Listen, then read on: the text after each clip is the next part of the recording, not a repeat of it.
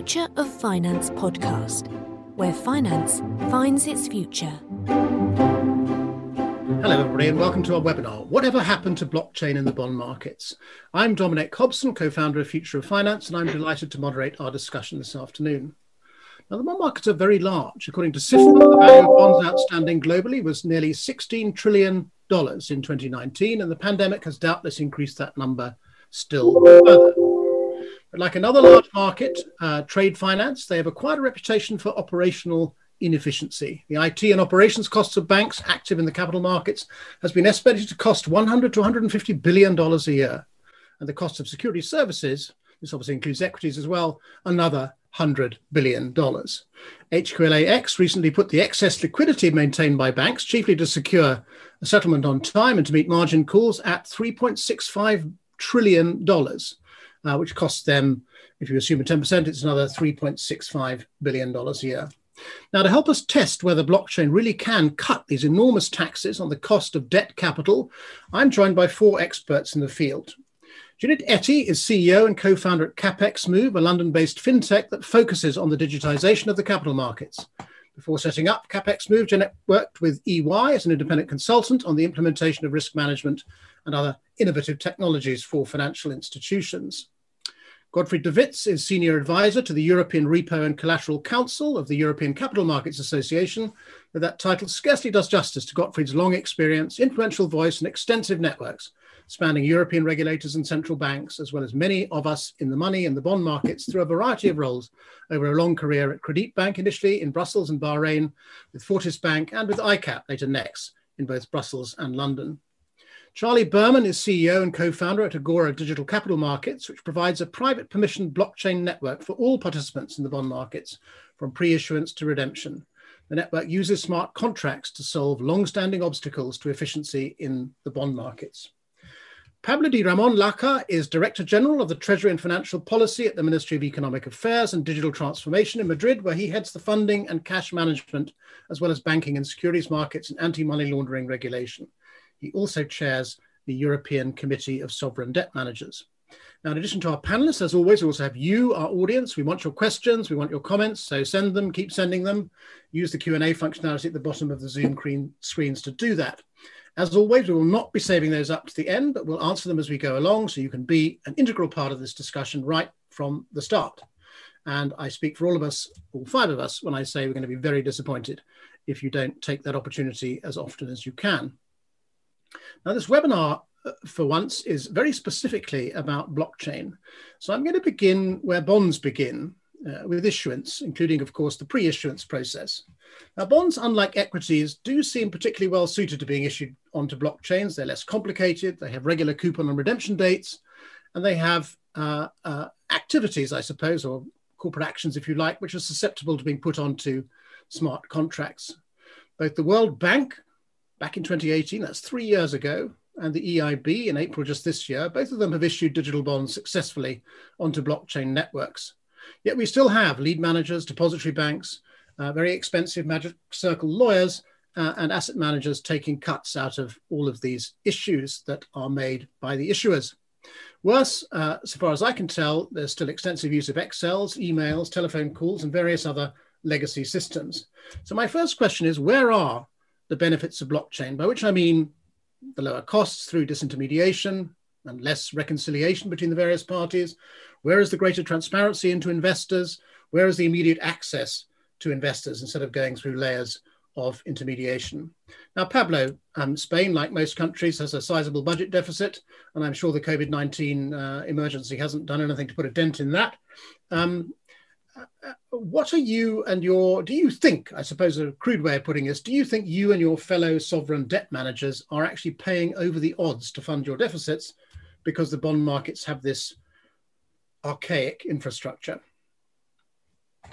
Thank you, Dominic, for the invitation. It is a pleasure to be here. I've been described as a specialist here, but I'm technically not a specialist in this type of technology. I am the intended audience for many of these changes, right? So you're right. We've had to issue a lot, and I wouldn't describe it as paying above the odds, because we've managed to issue huge amounts, all of us, into an established, well-known technology that we operate comfortably in, and that operators are comfortable living within. And it's taken many years to build that trust. There might be improvements further down the road, and technological improvement serves for just that. But sovereigns do tend to be where the buck stops. So we tend not to prize innovation over security, right? So we tend to be the last to join to these developments. That said, this technology, blockchain and distributed ledger technologies, do seem to be a very interesting way to cut costs in different parts of the process. Whether or not it will be adapted in the medium or even long term is a different thing, but it is a very interesting proposition. There are many aspects in which distributive ledger technologies are best suited for bonds, right? As simple shares, on the other hand, have all types of different, rights associated, and that complexity can affect the trust that people established in this technology, right? But bonds, they tend to be fairly simple, and so it does tend to be an ideal target for this. And there are different stages in the issuance process, pre-issuance, the allocation, the book building, etc., where this type of technology can reduce time and costs. I wouldn't say that we're all paying above the odds, because we've all managed to do something quite extraordinary, which is issue enormous amounts in desperate times, and that trust is essential. But we do want to explore further, and gradual as the debt markets are always are, we might eventually adopt incremental tweaks and those types of changes into this, right? So it's a very interesting development worth exploring. Thank you, Pablo. Junette, you've heard Pablo agree with me that bonds are well suited to blockchain technology. Can I ask you something very specific about blockchain technology, because you are deploying it, as it were? If the big opportunity here is to put an end to the reconciliation between the various parties to a bond issue, how do we realize that? And secondly, are we really talking about blockchain technology here? Does it have the speed and the scalability to be deployable in markets of this size and scale and importance?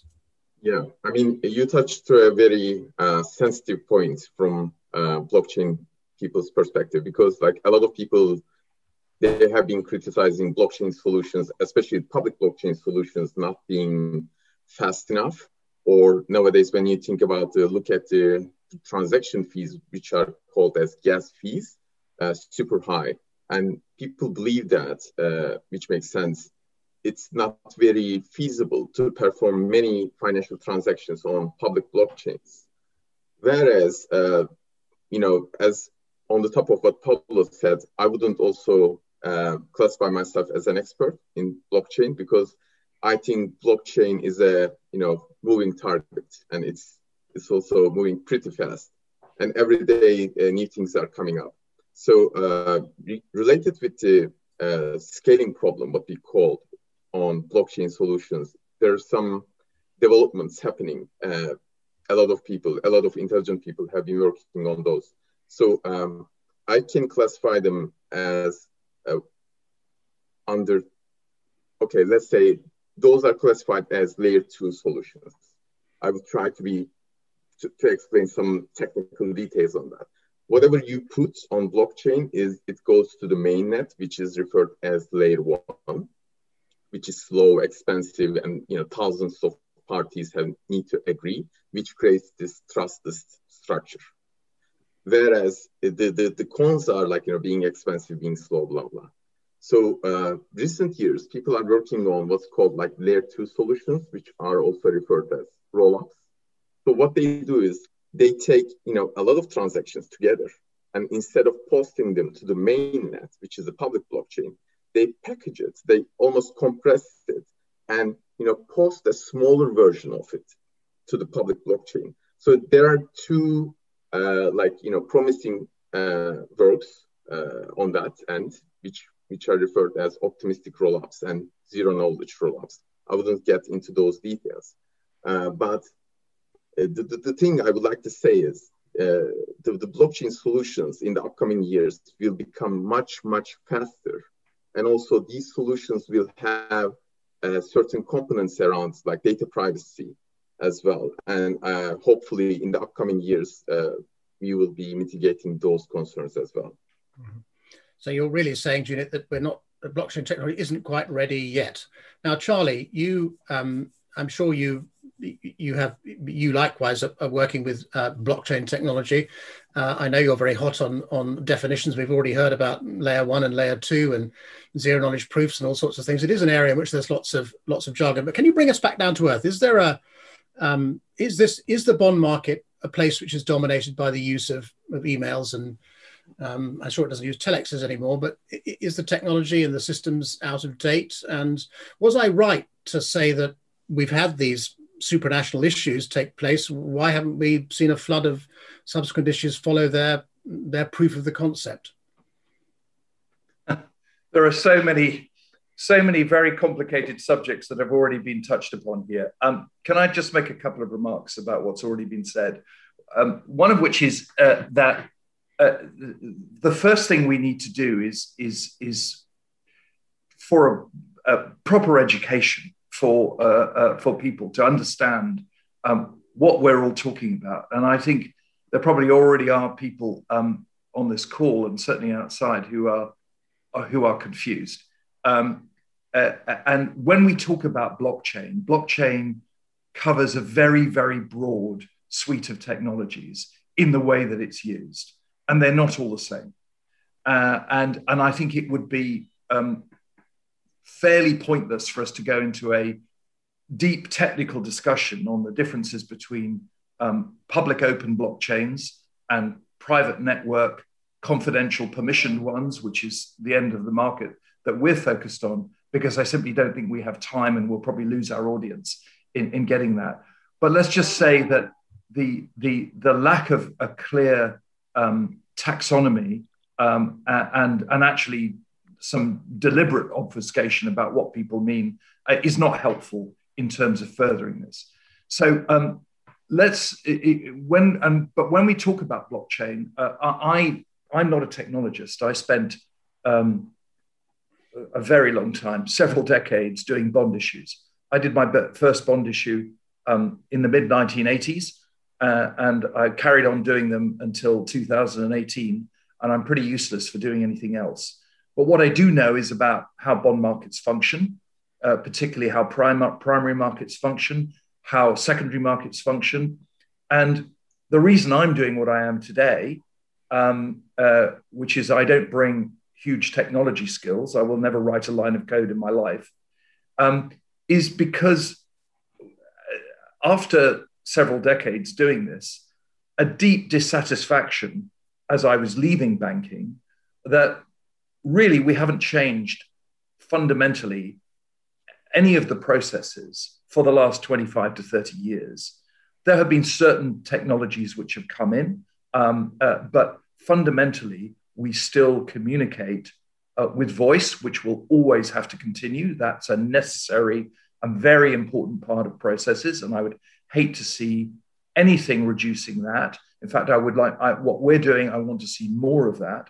What I do want to get rid of are multiple emails containing Excel spreadsheets, Word documents, PDFs with multiple versions, all of which need to be reconciled, and then processes downstream with a bond where we perpetuate a mass of checking and reconciliation even when people don't make mistakes, we have a massive embedded cost. So when you talk about, and I'll make a point, I think sovereigns pay very, very modest fees for the capital raise. Pablo and his ilk are extremely good at extracting the most value for their respective taxpayers, and that is a skill honed over years. So the costs are not fees of intermediaries, I think is the way you described it. It is the embedded fixed cost of managing processes, which is a burden on the entire system, and the errors. And I think Godfrey's going to talk about CSDR at some point.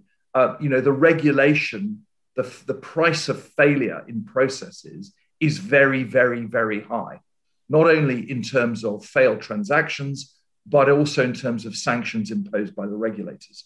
So we all need to do this better. And the technologies which are emerging, which get lumped together in the term blockchain, are already going to be very, very helpful in improving this. But I think it is one final point, and I know I've spoken for ages. You mentioned HQALX at the beginning, Dominic.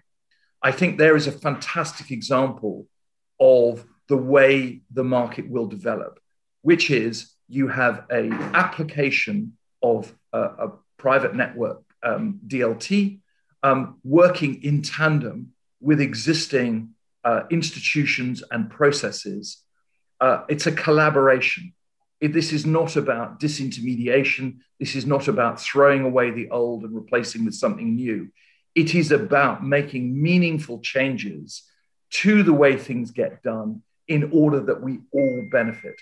And that's the way I would like people to think of the introduction of these new technologies. Apologies for my long answer. We've got some very interesting questions coming in from Andrea Tranquillini and Greg Chu, and Andrea in particular.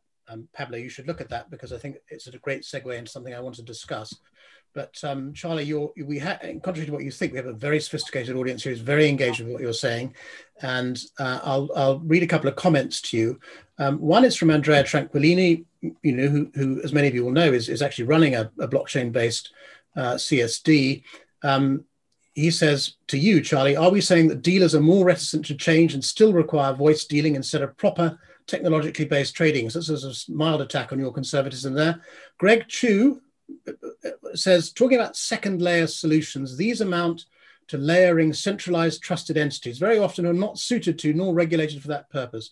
Why should the incumbent operating system adapt to utilize a system of marginal utility that in truth merely works to rearrange the centralized interests? So there are two different attacks on the sort of softly approach to revolutionizing the bond markets. What's your reaction to those two observations, Charlie? Very simply, I was referring to not to voice broking and secondary markets, which are largely, much of that's gone anyway. I was talking to about primary markets and the incredibly important interaction between someone like Pablo and his team and the various investment banks that advise and provide advice. Decisions have to be made, and they're best discussed on the phone or in conference calls with accurate data to support those conversations. And so that's what the sort of voice I'm referring to. In relation to Greg's questions, I think this goes to the heart of what sort of a blockchain is one talking about. Permissionless open blockchains were the source of much of this. They're brilliant for managing peer-to-peer anonymous networks, for example, in the crypto world. I personally don't believe they're terribly helpful in being used in businesses whereby you require knowledge of everybody you're dealing with, where there are enormous regulations and where you require a known network of counterparties. And that's why we're using R3's Corda in a confidential permissioned environment, because we're trying to bring change and improvement to a very complicated existing system which involves counterparties established over decades, who you cannot simply sweep away overnight. And people that say that investment banks are going to disappear, or that the ICSDs are going to be replaced overnight, or the custodians and IPAs. We're talking about markets measured in trillions, tens of trillions, where trust and transparency are terribly important. I'm afraid some of the suggested solutions simply don't reflect the realities of those markets. Well, another observation. And if I may, sorry, there's to reply to Andrea Tranquillini's question. No, governments. I don't think governments are ready to support digital issuance in the relatively short term. We are, as I said, where the buck stops. We fund billions, in total trillions, and we're the ones who pay for healthcare and education. And we need to tap into established, very, very large markets. We are not the institutions to experiment. It took us 12 years to issue our first linker, inflation-linked bond, and that was using the same infrastructure as everyone else. And we will have taken 14 years by September to issue our first green bond. We need to be very, very sure of what we're doing before we do it, because we need to do it structurally. And it needs to be a change that is established in stone, because we are the government. So we will observe the developments around us in the corporate world, in the agency world, etc., and we will tweak our own systems to save. And I like particularly what Charlie said. It's not about cost of fees, the savings. The savings is time in execution, because that is risk that we are assuming in the market. So these incremental tweaks will be significant, but they will be tweaks. Okay. Greg Chu is fully engaged in our discussion. He's pointed out zero coupon bonds are quite easy to issue onto a permissionless blockchain, but once you start getting, nothing happens between issue and redemption really. But once you get into conventional bonds, it gets very difficult. He, like you, Charlie, is concerned about how we define a distributed ledger. He thinks that permissionless systems are not useful. And he points out, of course, that R3, like a lot of people think, isn't really a DLT. It's just a distributed database between a siloed group of users. But anyway, I think we should move away from these almost religious questions. And Andrea asked, as I pointed out, he runs a blockchain-based CSD, and as you pointed out, Charlie, it's often said that CSDs are the most likely victims of being disintermediated in a blockchain universe. And if that is the case, and I think you've said you don't think it is, what useful functions can they fulfill? Should they become? We often hear they should become governors or gatekeepers to permission networks. They should provide private key custody services. They should do transaction validation. They should start maybe even auditing or even correcting errors in smart contracts and so on. Charlie, I think I'm right to say you're a believer that CSDs and ICSDs have a crucial role to play going forward, but will it be different from what they do today as this technology evolves? And I think we're all agreeing it does evolve. Sorry, I've already spoken rather up, but I'm happy to look. I think whether it's an ICSD or a custodian IPA, sometimes when people talk about these markets, one gets the impression that all of these institutions are sitting there like King Canute, not doing anything and hoping the tide doesn't rise. This is simply not the case. Every organization on the planet is thinking about what digital transformation means. Some are very advanced in that thinking, some are not. Those that don't have a plan will, in Darwinian fashion, probably become extinct because they will simply get left behind. But the vast majority of organizations do have some form of plan, and they will move. And the idea that these incredibly important infrastructures are not doing things. DTCC, for example, is famously and very publicly already published analysis and reports about what it's doing, both in equities and private placements.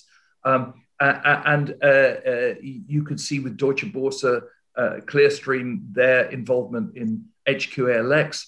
There is a lot of work going on, and there is a major digital transformation taking place.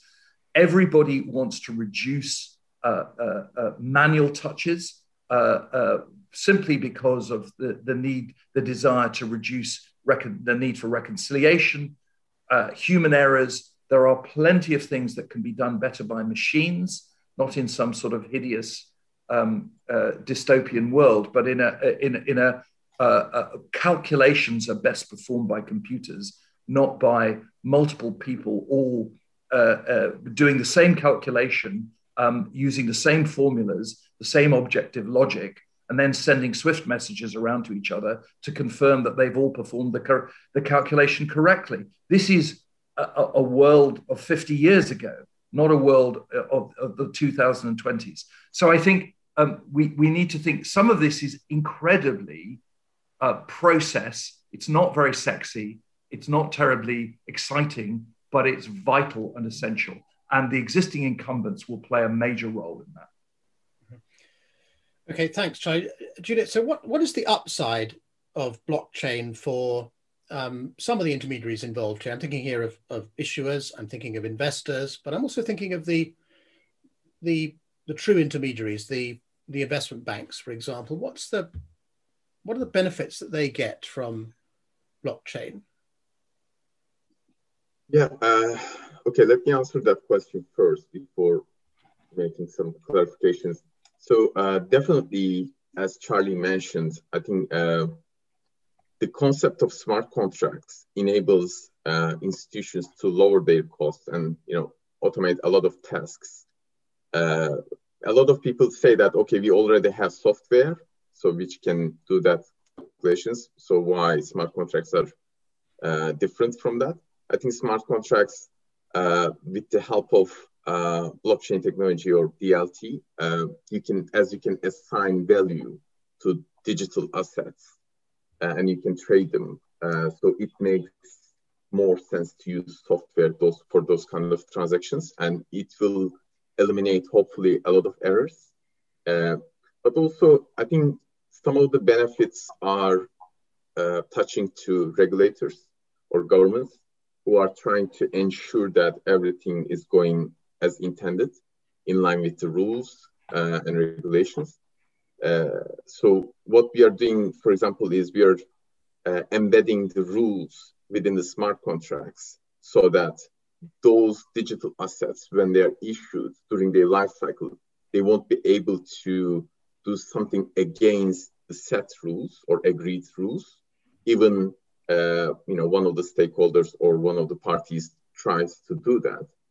And obviously, like performing transactions faster will eliminate risks, a lot of risks. Counterparty risks is, I think, a major one for the financial institutions. So that is my answer to your question, Dominic. But I should clarify one thing. So I think, I have been talking about this blockchain-related stuff since 2017. And I think, one thing Charlie mentioned is very important, which is like when you're talking about stuff, in general, people end up misunderstanding you, or maybe I'm not communicating myself good enough. But the thing is, so for example, when you say blockchain, a lot of people still confuse it with cryptocurrencies, which a lot of people, again, these are like dodgy stuff used by money launderers, etc. So the concept of using public blockchains or private blockchains, it's a choice the players will make. So it's not up to me. But what I'm saying is, when you use a blockchain, public blockchain, it doesn't necessarily mean that you're not informed about who is involved in those transactions. So for example, one way we operate is that we create dedicated smart contracts which whitelist or blacklist investors or stakeholders. So basically, not even the software sits on public blockchain and operates with those trusts. It doesn't mean that everyone around the world could become a part of that transaction, or that transaction will be visible to anyone. Because what we can do is we can also encrypt transactions before putting on the blockchain with the same methods which are being used for the last couple of decades when banks are transacting with each other. Thanks, Janet. Now, we're halfway through our allotted timescale, so I'd like, and you've been very patient, Gottfried. I'd like to bring you in to talk a little bit about trading. We're in a marketplace where voice trading has been declining relative to electronic trading, to the point Andrea raised. Primary dealers are shrinking in number. CCPs are being increasingly used, mainly because they offer the benefit of netting. What do you have a view on whether blockchain can improve on the way things are evolving or accelerate the way things are evolving? Or is it kind of irrelevant to what's happening right now because it's not sufficiently mature? Okay, the first thing I want to say is that we work on legacy systems, right? Particularly in the banking sector. And all focus has been on the trading, not on the post-trading, right? So I was member of the Giovannini Group more than 25 years now, and we haven't actually moved very far. We did an ePTF work with the Commission a few years ago to take stock at the time of the Commission then to where have we gone. And so as happens in those official circles, we have done a very good job. We cut many trees to print a lot of paper. We merged barriers together so we had less barriers. And I came up as the disruptor as always. But there are new barriers, intraday liquidity, for instance. So the things haven't changed, and I agree with Pablo. Those things go very, very slow because you got to be sure what you're going to do, right? So I do think the digitalization, whatever you want to call it, bring benefits, but we haven't been able to apply them in a practical way to actually what happens once you issue a bond. And so the role of CSDs was explained there. The ECB tried to do this under the name EDI, and now it's called DCM. Primary issuance, can be harmonized this better. And there was huge opposition, not only from certain member states, but also from the primary dealers and also the banks who are involved in this, right? And it's all about, and I bring this a very broad statement, commercial and national protectionism interests, right? And that hasn't gone away at all. And we see this in the new legislation. There's always different opinions, which is good. One thing I do miss in this whole markets, and I'm now a long time in this market, is we are the dinosaurs. Pablo is maybe younger than the rest of us here, and Junit as well, but we don't pass on our knowledge to the new generations. And I get a couple of years ago, one of the new members in ICMA said, "What's a telex? Never seen a telex in my life. What's this? This is not a new invention. This is an old invention." So we are unable to grab the benefits of digitalization, blockchain and all that stuff into the old world and harmonize it in a way that it's efficient. Now, reality is the common domain model, right? ISDA started with this for derivatives. ISDA and ICMA are now very much involved. It's really a focus. That should have been there before we talked about SFTR, Security Finance Trade Repository. It should have there before the derivatives repository, because we have a lot of teething problems, cost a lot of money, and actually there is no benefit yet, right? And we have the repo seminar, the outstanding, we know more or less which country issues where. We have new issuers, now the European Union issuing, but we don't have enough transparency. We don't have enough data. And I think that goes all over the place of banking. There is not enough knowledge, particularly going to the regulatory side or the official side. People don't understand how these markets function. That's why I participate in stuff like this, Dominic, to pass the knowledge, to make people aware that there is much more than you see on the headlines in the Financial Times, right? I once was told by a central banker, "You believe everything in the pink paper?" No, I don't, but at least it gives you some hunch of what's going on, and you can then call your friends and find the information. So I think we have to do much more education. And then the blockchains of this world will come into better use for what the market really needs to achieve. Who do we need to educate? A number of you have said we need to educate. I mean, as far as I can tell, our audience is very up to speed with what's blockchain and what isn't. And and so on. Who do we need to educate? Are you talking about regulators? Or are you talking about bond market traders? Are you talking about investors, asset managers? Everybody, because the people you have online, it's are the specialists, right? But that specialists, of course, all have a goal, to get rich, right? To make money, but sometimes you do things for free for the common benefit, and I think it's good that everybody participates in this discussion. But we need to do.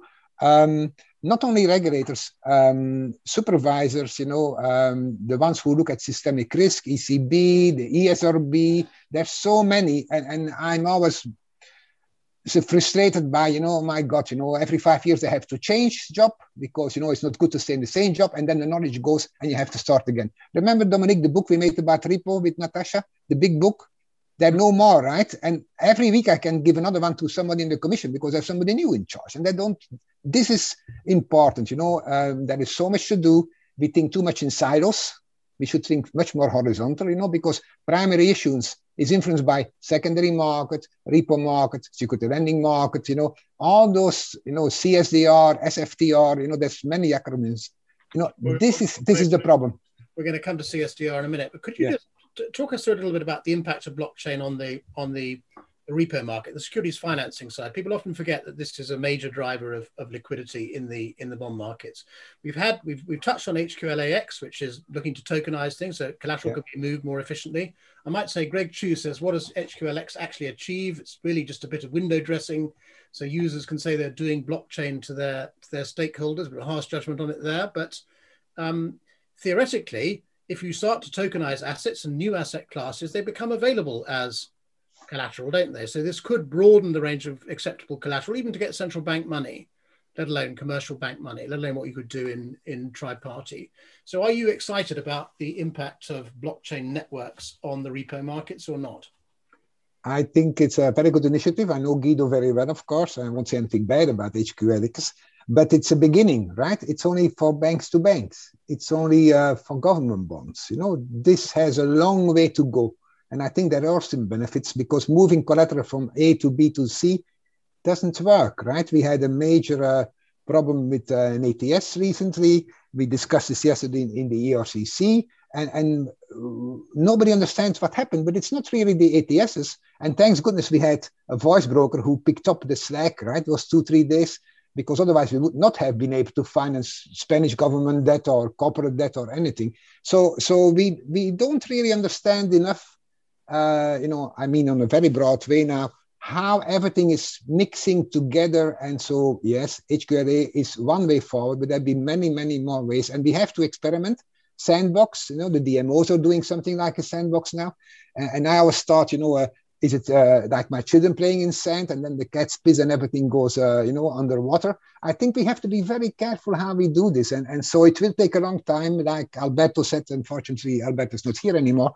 But, this should happen in 3 years, and in 30 years, it still will not have happened, right? We need to be very careful, Pablo, not to disrupt the market. And we have to be aware of that this digitalization is not the end game. It's the beginning of an evolution that will take many, many years before we get there. Mm-hmm.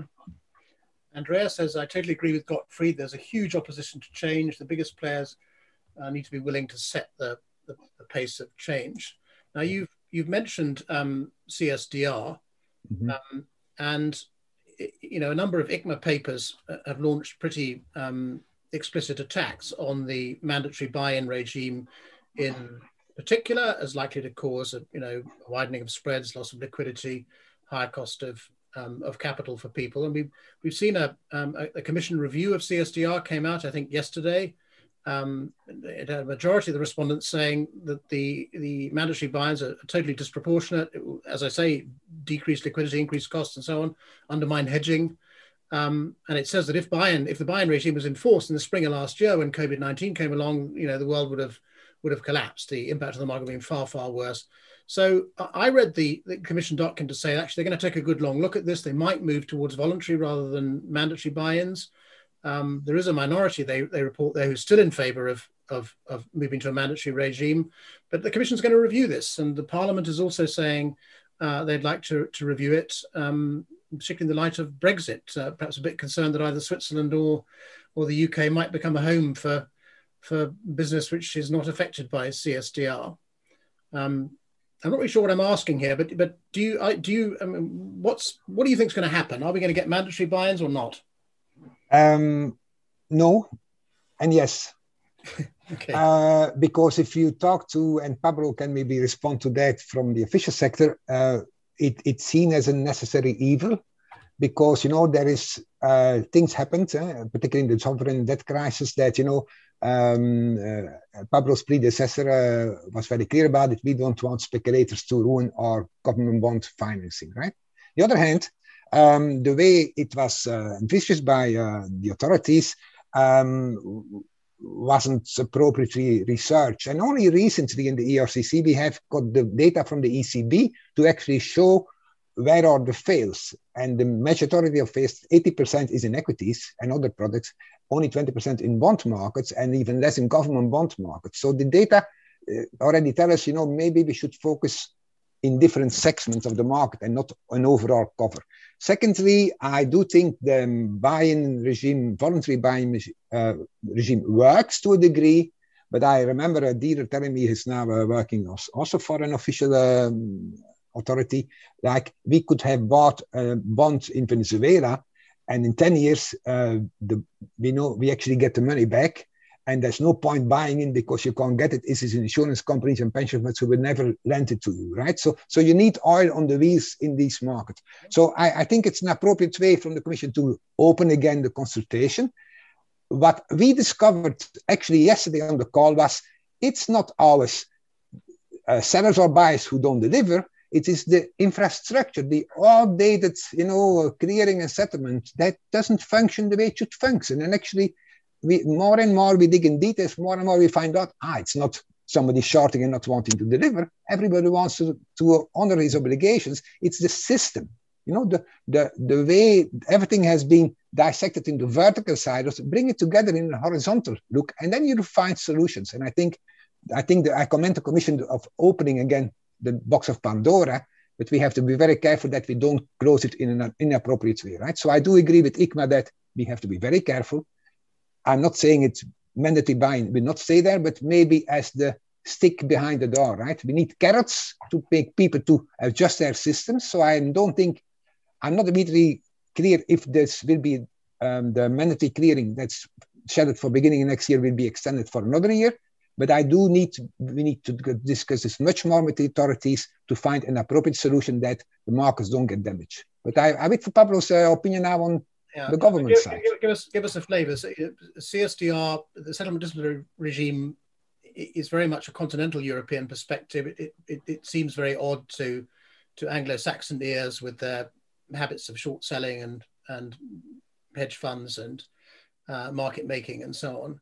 Not just in the Eurobond market or any kind of lesser corporate credit, but in ETFs as well, and small cap equities, all of which could be damaged by an overzealous settlement discipline regime. But anyway, we're talking about bond markets. So can we tempt you to respond to Gottfried's invitation to give us a flavour of how you think the debate is going?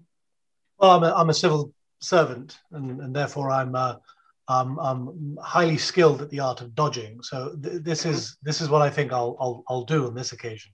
No, but in general, look, we just want to create the most stable environment that everybody can trust, and that everybody will want to participate, knowing that fails will be penalized. Whether or not calibration is necessary, the Commission has just shown we in government are eager to learn. We know we're not specialists at this, so we're eager to learn. And this is why the Sandbox initiative is a good one, which is an environment in which regulation is lifted to see exactly what we need to tweak, because tweaking is what will be required. We are scared of revolutions and big bangs and things that might, it's the tiny little tweaks that we didn't make to the regulation that will destroy, that might destroy the whole. Right? So we are very, very scared of the small tweaks that we didn't do. So the safe environment in which to prepare these are the sandboxes. And this is why the Commission's launched its DLT pilot program. And this is why at the Spanish level, Spain has launched in November of last year a sandbox. And along with the UK's, it's the only operational sandbox out there in which companies from all over the world can test their DLT-based products, not just, but mostly, and see what we as regulators need to learn. So, what I want to say is that we're eager to learn. We're eager to set up a safe environment for that learning to take place, but we are extremely risk averse because we will always prioritize safety over that moment of time saved and that moment of fees saved, right? So we are where the buck stops. And so, that is what we want to ensure. But we do wish to publicize the sandbox attitude, both of the Commission and of certain governments, not least Spain. But at this point, we can be confident if we move towards blockchain-based tokenized bond markets, that the CSDR regime will apply just as readily to them as it does to the existing bond markets. That's a reasonable deduction to make at this point, is it not? Dominic, you're throwing a whole bunch of things there together, which are incredibly sweeping, but I'm not sure are a necessary combination of words. Blockchains and, what is tokenization? So that very question will get. Should I tell you what I mean by that? But it will get 6 different answers from 6 different players. So I think we need to be very careful about what we're saying is happening or what we're trying to do. Sorry. Well, let me put my 6th definition in. I mean that it's a digital representation of a financial security on a blockchain in tokenized form so that it can be moved around at zero marginal cost. And so representation is what we're doing now, which is taking an existing instrument and representing it on a ledger in order to be able to action upon life cycle processes. A fully tokenized asset is not a representation. It is the asset. The new issues can be issued directly into digital wallets, yes. It is the asset. It has no form other than it is a native digital asset. So we've got to be really, really careful what we're talking about here. And so when we talk about tokenization of existing bonds, very often we're not. We're talking about, they may involve a token. So for example, a payment token or something like that, but it is not a full tokenization. And we need to get this language and a better, because unless we have clarity of expression, we won't be able to move forward. And I make a particular plea here, which is that governments and regulators have an enormously important part to play in terms of making statutes and defining regulations. I think they need to do that. What they shouldn't be doing is trying to define what the architecture is and how it happens. This is not a public sector role in order to do that. So by all means, regulate, impose the guidelines, give the freedom, as they've done in Luxembourg and Switzerland and in Germany, about allowing for other forms of forms of digital assets to exist and to be experimented with. But please don't try to design the manner in which the markets operate.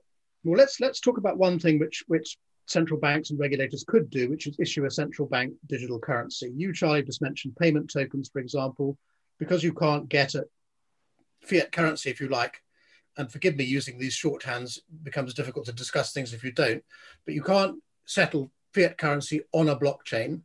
So you have to come off the chain to go through the normal correspondent banking RTGS infrastructure.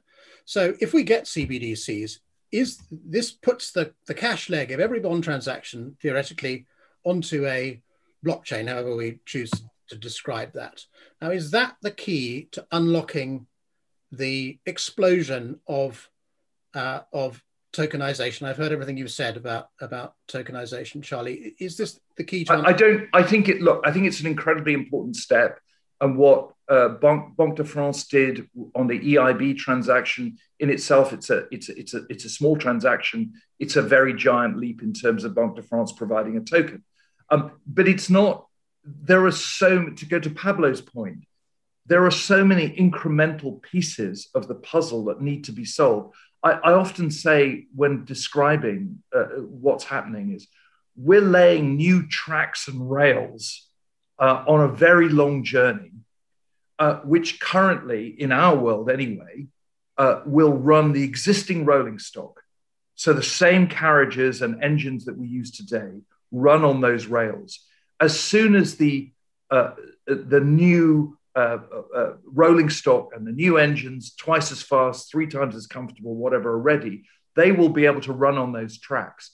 But we need to lay those now. So CBDC, central bank cash on ledger to fuel atomic settlement, and atomic settlement will have all sorts of benefits this is the simultaneous transfer of title and payment.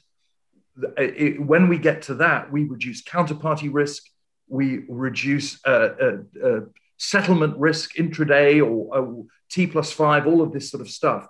So huge benefits will accrue to everybody. So the amount of capital required in the system will go down. But before we get to that, there are a ton of things that we can do, which we can introduce into the existing system. Is it true that atomic settlement gives you benefits? What happens to netting in that? Well, don't you have to pre-fund in order to achieve that? Doesn't it actually drive up your costs and your capital allocations? You have to have the money. Don't you want to know if somebody has the money before you trade with them? I mean, well, in the present system, we don't have to. We have CCPs to do that, which net it all down. In the cash markets, we have CLS to net it all down. That delivers huge value. No. I don't agree with CCPs, right? CCPs are as much victim to fails as the market. In fact, CCP should have no fails. And I think that's why ESMA has created the CCP supervisory body now, because things are not where they should be. And we have huge discussions with the CCPs on clearing and settlement efficiency. So CCPs are not a miracle. CCPs are something invention by the G20 said, oh, this is the honeymoon. This is the end of the world. No more problems. No. CCPs is something too big to fail and too big to save, right? So we have to be very careful with CCPs, right? Because they're only an intermediary, right? To create netting. I agree, it's good for capital consumption or savings, but there is dangers in CCPs as well. So Dominic, don't go too far in what you're thinking now. Mm-hmm. Okay. Now, like the Marines, we mustn't leave any question unanswered. And Pedro Baez has been very patiently waiting for me to ask this question, waited half an hour, in fact. Where are we in terms of standardization or agreement between stakeholders? I don't know whether he's asking there about the standardization of data standards on a blockchain network, or whether he's asking about the extension of SWIFT or the extension of ISO 20022 to inside banks and to be applied to APIs and all the rest of it. But the underlying point he makes is a good one, which is if you're going to reform this system, do you approach it collaboratively and agree on certain ways of doing business, or can you rely on the normal process of competition and commercial behavior to get to where you want to go? Julie, you haven't said anything for a while. Do you, and here you are trying to sell a service.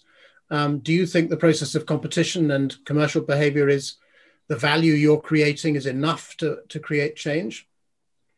I think in an ideal world, like if you're talking about standards, like by definition, it should be something like inclusive. You should go to every stakeholder, like map the processes, like get the feedback from everyone, and have something like, which fits or agreed by almost everyone. I mean, at the end of the day, you won't be able to make everyone happy by definition, but still at least, most of the people involved in this role will be happy, and it will be comprehensive, because the problem is like, when you're building infrastructure, like, and you implement it, and at some point, if you realize that, oh, okay, this piece is missing, like you need to revert back and make that, change, which will affect a lot of other stuff, which is, touching to that system.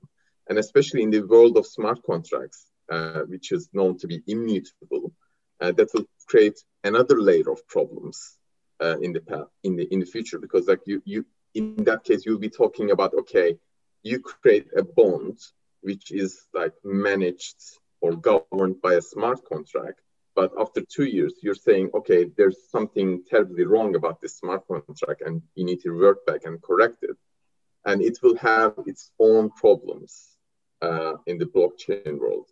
So in an ideal world, as I said, it should be, a collaborative effort, but in the real world, I think it will feel more like a competition. Mm-hmm. Now, we have slightly less than 5 minutes left, and we've had a question from a member of our audience, which is initially aimed at Charlie, but I think you might all have views on this. Where do you see the biggest opportunities for digitization and blockchain in capital markets over the next 10 years? In other words, where should fintechs, startups focus their efforts, and what should banks be doing? And I might just share with you an observation which Greg Chu made earlier on, which is that the major banks are facing this tidal wave of change. He draws a distinction between digitalization and digitization, and we're like surfers on this tidal wave. And the mistake we're all making, according to Greg, is that we think this is just a little wave, but in fact it's a massive one. And he doesn't think that either side, the blockchain advocates on one side or the incumbent operators on the other, understand what those changes mean. He's asking us to draw a definition between digitization and digitalization. I'm a bit wary of making definitions after being ticked off by Charlie for being careless with my use of language, but I would think that by digitalization, we mean the impact of digital technology on the economy as a whole. Digitization means actually turning specific objects into digital items or digital representations. But to go back to the core question by the member of the audience, and I think this is a great note to end on, where are the biggest opportunities for digitization, whatever that means, blockchain? Where should fintechs focus? Where should banks be worried? Charlie, perhaps you could go first. Just very briefly, and I promise I'll be brief. I don't think this is a battle between incumbent operators and DeFi. This is not the right way to frame this conversation. And I repeat my comments of earlier on. The idea that the existing incumbents are not involved in deep digitalization and digitization of their work streams is simply, it's casting them in a light that is simply not the case. So I think there is our view is that collaboration amongst all of the stakeholders will yield very substantial benefits in terms of the great goals of straight-through processing, the reduction in errors, the waste of time. If I look back at my old job, I spent more than 30 years doing bond issues for people, fortunately for people like Pablo, and some fantastic transactions. I have countless experience of those. All of those were done sending emails with Word documents and PDFs and emails. And along the way, we had very helpful technology like Iprio's IssueNet and Investor Access coming along and helping us. But compared to the revolution that's taken place in our personal financial services, what we can do on our phones and what we can do in the bond markets, it's pathetic. So we're just moving to the modern world. And this is not about one side's going to win and the other side's going to lose. It drives me crazy, this idea that it's just a war. Since you raised Iprio, Charlie, what happened to Iprio in the end? The idea was that it would make the bond issuance process much more efficient. They added some investor functionality. It's the dominant. I don't own shares in IHS Markit, but it remains the dominant technology in book building and allocations and reconciling those books. There is no alternative to it at this point. Banks have elements of proprietary things, but it's old tech, but it's the dominant technology.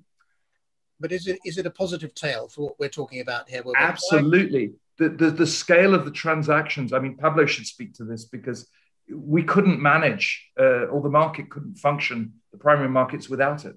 Mm-hmm. Pablo. Yes, I think it wouldn't be possible for Italy to do 10 yards and for us to do 15 yards within 24 hours of each other without this technology. With more than 400 line items reconciled in just under 2 hours. That 2 hours could potentially become 1 hour with small tweaks in technology. But the change has been huge. And back from the days in which the primary dealers used to send Excel spreadsheets, which we would have to print out and scan through to see if any allocation proposal was off, and then have a call to say, what's this about? It is a huge change. And I can't wait to see the future changes, but incremental and tweaks. Okay, so it is a positive story then. So where's the next opportunity to a member of our audience here? And what's the next big opportunity, the next IPREO opportunity in the bond markets from your point of view, Pablo? Allocation and reconciliation. A number plate system using the LEI or what have you to identify each investor into a database to see whether it's a hedge fund, whether it's an asset manager, etc. Currently, there is too much conversation going on between the banks, the lead managing banks, as to the nature and identity of every particular investor. That is a conversation that has to be had with the current technology, but that's where the space for DLT-based technology to improve things very significantly. Mm-hmm. So we've run a minute over, but I'd like to just give Junit and Godfried a last word as well. We've been talking about IPREO as an example of successful modernization of infrastructure in the bond markets. And you've heard Pablo talk about allocations as being the next big opportunity. We touched on how you go about this, whether you can rely on commercial, and clearly in the case of IPREO, it was a commercial initiative. I think I'm right to say, Charlie, no? We have had attempted collaborative initiatives. There was Project Mars. I'm never quite clear what happened to that in the end. That is now Direct Books. So that is evolved into a very significant new competitor to IPREO. Okay, so both of these methodologies work. What I was going to say, Junit, is here are you engaged in a commercial initiative to change things. What gives you the confidence that you can achieve the change you want to see in the bond markets purely by commercial means? I think first of all, there's a growing interest of blockchain solutions and smart contracts. That's one thing. And the other thing is like market is changing as well. Like the conventional market with the green bonds and ESG, there are like, additional requirements, I think, from infrastructure perspective. And I think blockchain solutions could fit those needs very well. That's my personal view. But I would like to have a small comment about the question. A lot of people ask questions about how fintech companies compete against incumbents, how banks will change, blah blah. And I think there's an unseen competition which will be more apparent in the upcoming years in the market. This is my perception or forecast, whatever you call it. So there are a number of really big and capable companies which are not doing a lot of stuff in those markets, including Apple's, Amazon's, Microsoft's, Google's. I think at some point these huge companies will start exploring what we are trying to do, and I assume they will have a lot of advantages compared to incumbents and existing fintechs. Mm-hmm. Charlie, I can be very okay. Charlie, did you want to say something, or were you? No, I was waving goodbye to Pablo. Okay. Sorry, Pablo's left. Okay. Godfried, last word from you. Very last word. We tend to talk too much banks to banks, sell side to sell side. watch the buy side. The buy side will move the agenda much faster than the banks ever would have thought, even today. So I think that's the crucial changes that will be helped by the digitalization of this market. That's all. Well, it's music to my ears to hear you say that, Godfrey, because I was ticked off the other day for suggesting that the buy side is the source of all change in financial markets, because they're the source of investment. But at least we're on the same side. That's a great note to end on, but I think we must stop. We've run 5 minutes over. I'd like to thank our panelists. Pablo sadly has had to head off, but many thanks to him. Charlie, thank you very much for your contribution. Gottfried, as always, a pleasure to work with you. And Junie, great to hear that you think change can be achieved, albeit not at quite the pace we would like to see. But for now, it's goodbye.